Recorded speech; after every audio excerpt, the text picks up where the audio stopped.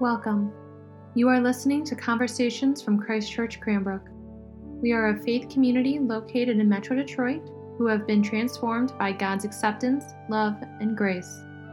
Whoever you are, wherever you find yourself on the journey of faith today, we pray this podcast will feed your soul and inspire your spirit.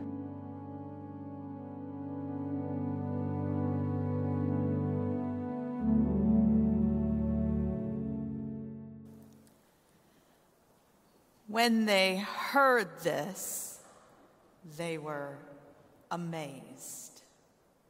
Grace to you and peace from God our Father and the Lord, our Savior, Jesus Christ. Amen.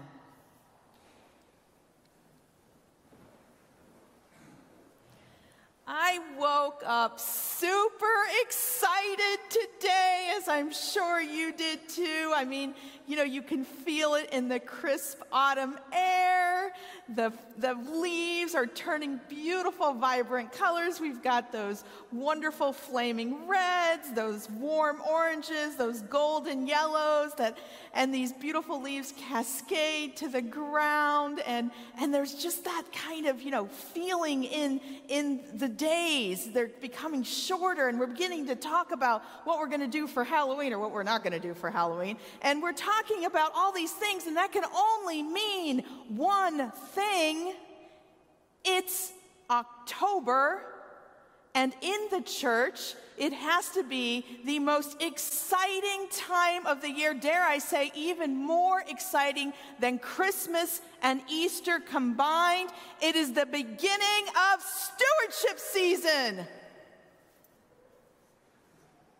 Stewardship season, right? I mean, it's that exciting time of year where we get to think of our church that we depend on to bring us hope through the proclamation of the Word of God and through the giving of the beautiful sacraments. And then we anticipate the amount of money we're hoping to receive in 2021, and then we determine how much we want to give to the work of the church. I mean, it just sends shivers of thrill down your spine, doesn't it? I mean, it's almost as exciting as paying taxes. Give the things of Caesar to Caesar, and give the things of God to God. Between taxes and tithing, I'm not sure what's left for us. For a short period of time in my 20s, I was a tax preparer. I had a job at one of those big firms that rhymes with sock. And as a tax preparer, I learned that there were seasons for taxes also. So there was the season for the procrastinators, the ones who came in on April 13th, 14th, and 15th, and it was all tax preparers, hands and calculators on deck. And before that, there was the March season, and that was when folks came in armed with receipts and lots of complicated 1099s, and they had gave up trying to figure it out themselves and realized that their returns were a little bit more complicated and they need help. But by far, the busiest season at this little shop was at the end of January, because that's when people receive their W-2s. And poor folk would come in. They qualified for earned income credit, which let them receive often the biggest check that they would receive during the year, and that check came from the federal government. Back then, if you earned $22,000 or less and had some children, you would receive a check for up to $2,000. And I remember processing this woman's return. She had brought her W-2 and her kids into the shop, and it was all she had. She had nothing else. And so the crunching of the numbers was really simple. And I was really happy to deliver the good news. You're going to get $2,000. And she corrected me. She said, no, I'm getting $1,800. $200 of it belongs to God. And she said that with a twinkle in her eye, and I wasn't sure if she was excited about the big refund or excited about the big gift she got to give to God.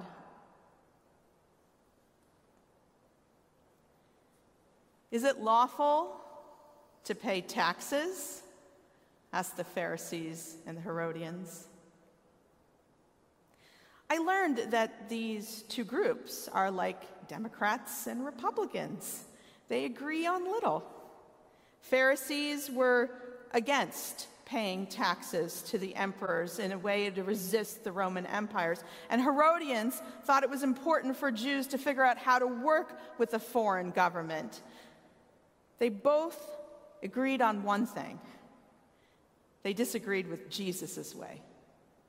So they joined forces in an effort to discredit him, deciding to throw him a question that would trip up anybody who is being held hostage in their own country or being occupied by an oligarchy.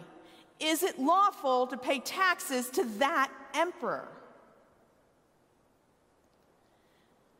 Taxes back then, they were hated as much as they are today. And back then, there was actually some good reason. They taxed everything. Everything. They taxed people. They taxed cattle. They taxed oil. They taxed fish. They taxed beer. If you were Jewish, you had to pay a special tax. It was called fiscus judicus. I mean, can you imagine if we had to pay a tax for being Episcopalian? Fiscus Episcopal. It was a heavy burden on people. Made even worse because the local tax collectors had a system with the Roman Empire. It was said that they would promise the Roman Empire a certain amount of money, and then they would deliver that money, and then they could go back and take as much as they want from the people who owed taxes, extorting them. And taxes was a constant reminder that the emperor was in charge of your life. I mean, who could blame those Pharisees and Herodians for asking, is this lawful? Is this what God wants the people to go through? Is this what God was expecting from us as we struggle with a system that's not working for us? So the Pharisees and the Herodians asked Jesus this question to prove he doesn't have any answers. He can't offer them the help that they need. He can't solve these massive problems for them. They have to continue to fight the good fight to be free of the Roman Empire, and Jesus is not going to offer any solutions. But Jesus decides to answer their question with a party trick. He asks someone to pull out a coin. And biblical scholars, they wax eloquently about this passage and about the coin and about the image on the coin and the image on the people and how we're all made in the image of God and how the coin represents idolatry. And other scholars want to point out how Jesus neither denies nor confirms the paying of taxes with his snappy comeback. Render unto Caesar what is Caesar's, and render unto God what is God's. And this young, brilliant soul told me for her it was the birth of the separation of church and state. And when I brought it up to my 16-year-old son, he said, render unto little Caesar's what is little Caesar's. And we all got a hankering for pizza. You can have fun interpreting what this one sentence means to you. But here's what struck me. After Jesus gives his response, the Pharisees and the Herodians, they weren't irritated by what he said. They weren't annoyed by what came out of his mouth. They weren't even angry that he foiled their attempts to trap them. They were amazed. And there are other times in the gospel when people are amazed by Jesus.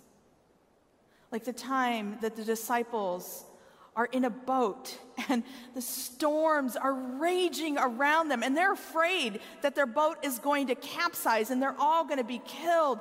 And Jesus calms the winds and the waves and they say, "What kind of man is this that the wind listens to him?"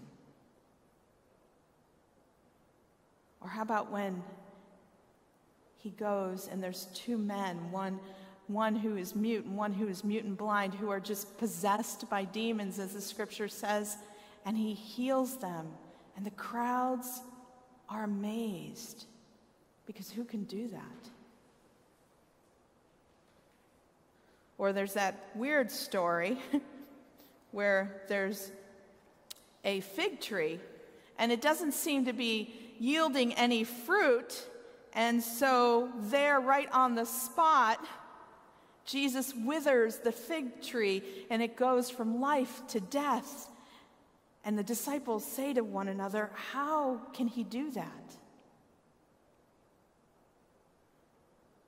When we witness the divine in action, there's really only one way humans can respond.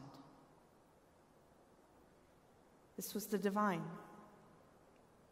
Jesus was the divine come down to change things that go way beyond human action. God was not going to tackle the problems that face the people with just regular human means, but God was going to liberate everyone through the life and death and resurrection of Jesus. That kind of response to the trouble that we face can only be accomplished by God.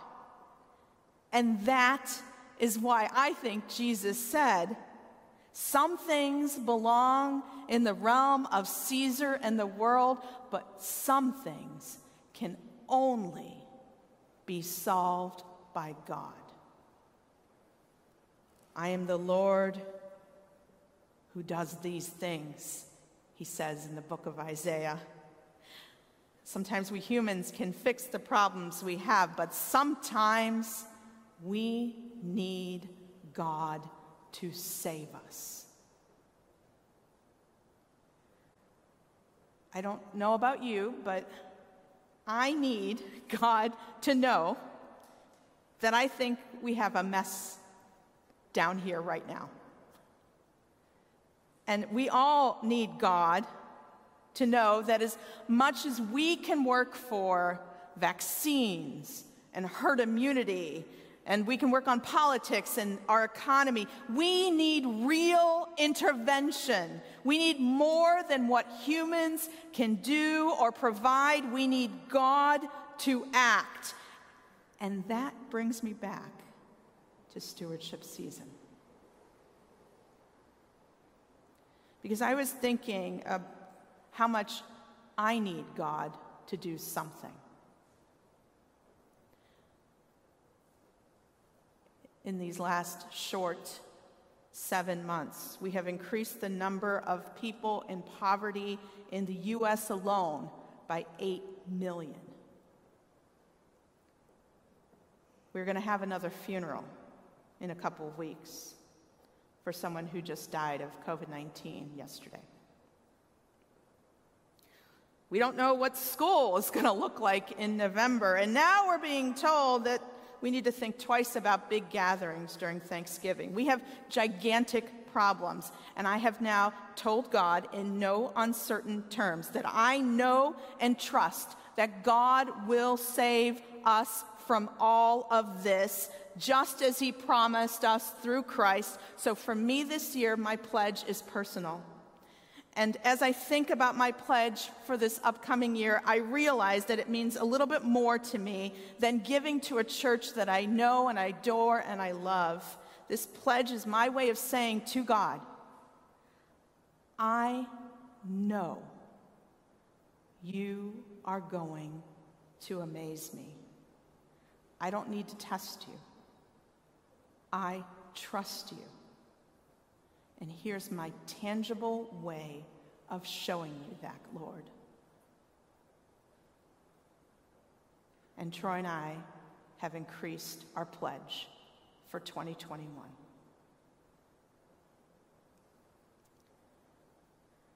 I am telling you, God is going to amaze us. Can you trust God? And if you do, what is your way of showing that you trust God? Will you calm your heart as you experience uncertainty? Will you act with boldness and plan for a future of hope? Will you be able to turn to God and say with conviction, I trust you will provide for us, and so I will not be afraid? Whatever you do, know that even when you struggle with belief, it is not going to stop Jesus Christ from acting. And so generations later, when they talk about this pandemic, it will be said of us, and they were amazed. Amen.